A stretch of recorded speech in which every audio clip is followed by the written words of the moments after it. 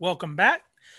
Today I'll make a few comments about the third chapter of Lewis' Miracles, the cardinal difficulty of naturalism.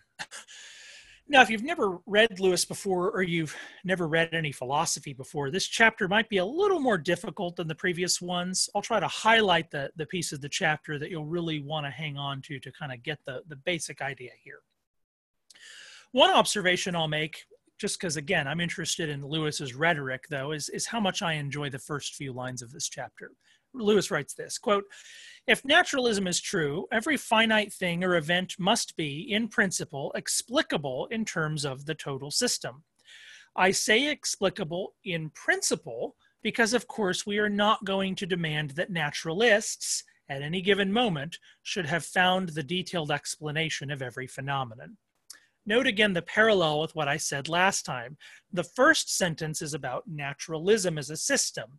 Naturalism as a system would need to find any event explicable in terms of the total system.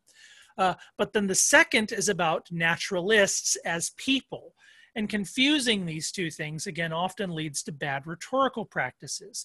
Sometimes you see people demand their opponents be able to answer everything that's thrown at them and pretend that they have a victory when the opponents don't have a good answer. But that's not necessarily the case. There might be an excellent answer to the question or the objection one is throwing at somebody, but it might be that the person of the naturalist is not well suited at a particular moment or stage of knowledge to give an answer like that. And that's good news because that's also true of ourselves.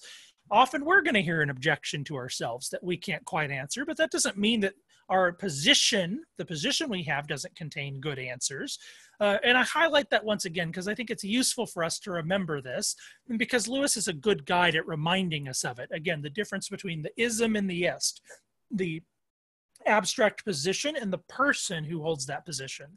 Naturalism might have certain implications, but that doesn't mean that the naturalist, the person, needs to have all of that figured out, or that person reduces again to being naturalism in sneakers. All right. So what's Lewis doing in this chapter? This is not an easy chapter, so I'm going to try and summarize the argument in a very general way so that you can enjoy his more specific and slow motion through it. He makes qualifications that I won't, and so it's very helpful to pay close attention to the text on this one. But here's the basic idea. He starts with basically this notion. We all need to reason. If we're having an argument, we're implicitly assuming that reason works and that it helps us arrive at what is true. It helps us reason, helps us get at reality. Any view of reality that leads us to question the usefulness or the reliability of reason is an argument against that position itself. And why is that? Because that position was arrived at using reason. So simple enough. If you're arguing for a position that doesn't really lead to the reliability of reason, but you're using reason to get at that position, then you're sawing off the very branch that your position is sitting on. No, it's clear to Lewis, and that it should be clear to us. That is to say, Lewis thinks it should be clear to us that materialism is obviously inconsistent with reason. That is for Lewis. If everything is just kind of atoms banging together, then clearly positions arrived at by the use of reason aren't very reliable because reason can't be very reliable. And why is that? He quotes a guy named Haldane as follows, quote, If my mental processes are determined wholly by the motions of atoms in my brain, I have no reason to suppose that my beliefs are true, and hence I have no reason to suppose my brain to be composed of atoms, end quote. There's a lot of debate about this among contemporary materialists. I do think Lewis and Haldane, whom he's quoting, are correct. But Lewis is here more interested, again, in naturalism than materialism. And recall from the previous chapter that naturalism isn't entirely without the possibility of some version of kind of soulishness or divinity that's sort of part of nature. Nevertheless, says Lewis, naturalism, quote, even if it is not purely materialistic, seems to me to involve the same difficulty, though in a somewhat less obvious form.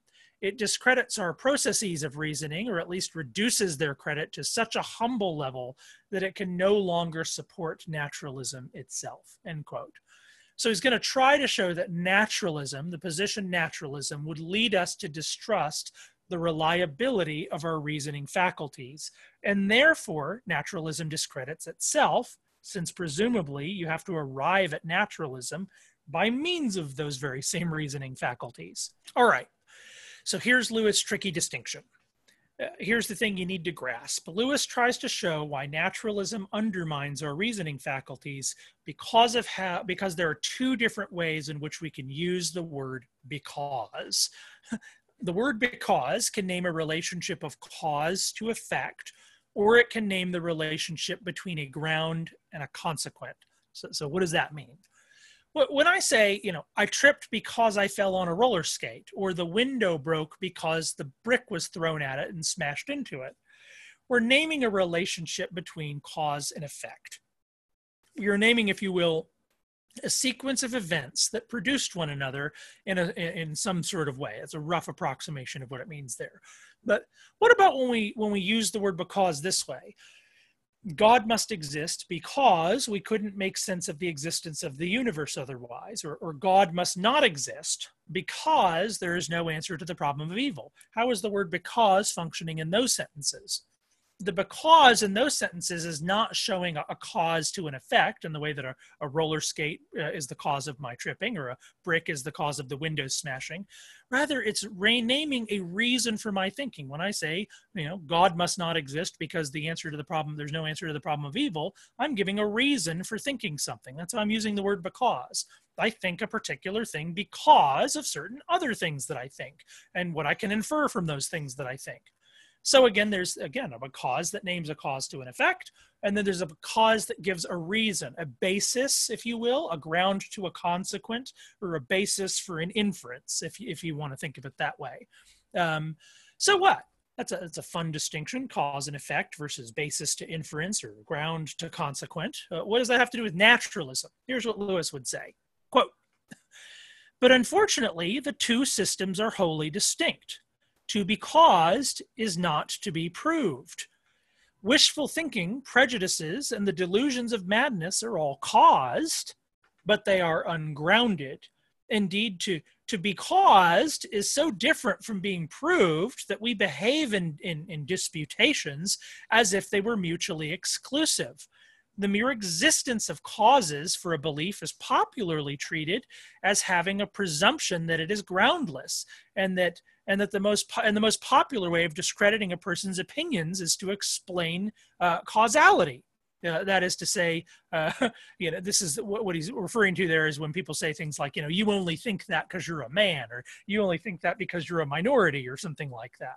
So think about what Lewis is saying there. He's saying that if our beliefs simply exist as effects of a cause, and in naturalism, he's saying they must exist as effects to a cause. That must be why we have the beliefs, because they are the effects of a particular kind of cause, as events within the totality of mindless things, if you will. Then the ultimate reason that our beliefs exist, that this video is being made, etc., is simply because it happens to occur where it does in a certain sequence of things. A bunch of fairly mindless processes have operated such that I happen to be making this video, having these particular thoughts and stating these particular words right now. Even if my words happen to be correct and my argument's actually persuasive, the ultimate reason this is happening is not because my faculties of truth-seeking are operating well, or that yours are operating well, but rather because various causes have produced this particular effect. So, or as Lewis puts it again, quote, "The implication is that if causes fully account for a belief, then since causes work inevitably, the belief would have had to arise whether it had grounds or not. We need not, it is felt, consider grounds for something which can be fully explained without them," end quote. That is, if my beliefs can be fully explained apart from any consideration of whether or not they're correct in that, again, basis to inference or ground to consequent fashion, then as Lewis goes on, quote, "What exactly have they got to do with the actual occurrence of the belief as a psychological event? If it is an event, it must be caused. It must in fact be simply one link in a causal chain which stretches back to the beginning and forward to the end of time. How could such a trifle as lack of logical grounds prevent the belief's occurrence? Or how could the existence of grounds promote it, end quote. Here's the basic idea. If the thing that accounts for all our beliefs is simply a big chain of naturalistic causes and effects, and if causes and effects are quite distinct from abstract premises and conclusions, then what reason do I have to imagine that the deliverances of my mental faculties are actually reliable? If all of my thoughts are what and as they are because of impersonal events that have produced my thoughts and beliefs, then there's no reason to think that my thoughts and beliefs are actually operating in concert with principles of premise and conclusion, ground and consequent. Principles of cause and effect, if they totally explain everything that I do and think on naturalism. And therefore, on naturalism, we've undermined the reliability of our reasoning faculties. And therefore, anything in our reasoning faculties that would get us to the conclusion of naturalism. And in that sense, naturalism is undermining itself for Lewis. Now, I'm just trying to give the basic idea here. This is a particularly rich chapter because, as it turns out, there's a lot of objections to this argument. And Lewis anticipates quite a few of them and does work through them. Lewis argues against those who think that natural selection or experience basically kind of tune mental behavior such that they move according to the principles of reason more and more as time goes on. Part of what Lewis is trying to get at here is to argue that even if this were the case, even if our mind is kind of tuned more and more to what is reasonable as time goes on by natural selection or whatnot, it's only accidentally true. It's only by accident that we're becoming more and more truthful. Such things, in other words, maybe we could put it this way, that fine-tuning of natural selection, if you will, is not moving us toward the truth because it is the truth, but only because it is useful for conferring survival advantage or stability of some kind. And in fact, if conferring survival advantage or stability of some kind was conferred by believing a non-truth or tending to think in terms of non-truth, then actually we would be crafted in that direction. And for precisely this reason, it's questionable whether we could ever even really know that we're being primed and sort of crafted toward truth by a process like natural selection. But Lewis makes a really clever argument here, I think. The moment inference itself is even on trial, we've taken a wrong turn. Lewis writes, quote, "If the value of our reasoning is in doubt, you cannot try to establish it by reasoning. If, as I said above, a proof that there are no proofs is nonsensical, so is a proof that there are proofs. Reason is our starting point. There can be no question either of attacking or defending it. If by treating it as a mere phenomenon you put yourself outside of it, then there is no way except by begging the question of getting back inside of it." And I think this is such a crucial insight. It's not just that any position which uses reason against reason is nonsensical, but that any position that uses reason for reason. In other words, if you're trying to, if your position kind of negates reason and then you need to argue that you can still have reason, even being in the position of having to argue for reason is nonsensical. And naturalism, according to Lewis, is very much in a position that requires defending reason as to its reliability within naturalism's world picture. And for precisely that reason, it's an incoherent picture of the universe. If your theory about reality calls into question the very tools we have to understand reality, then your theory is a bad theory, undermining the very basic data of your experience, which is the data that you're a reasoner, that you have reasons for thinking things, and that you're not liable to really get outside that discursive process of trying to move from premise to conclusion, as labyrinthine and circuitous as these might sometimes be. Finally, Lewis makes one final clever move against those who think they might retreat into some kind of humble position about the matter, which claims that the use of reason is limited and that we can only make our way in the world in all sorts of practical respects, but that all the big grand metaphysical stuff is beyond us. We weren't crafted by nature to see into the mysteries of the cosmos very deeply. Who do we think we are?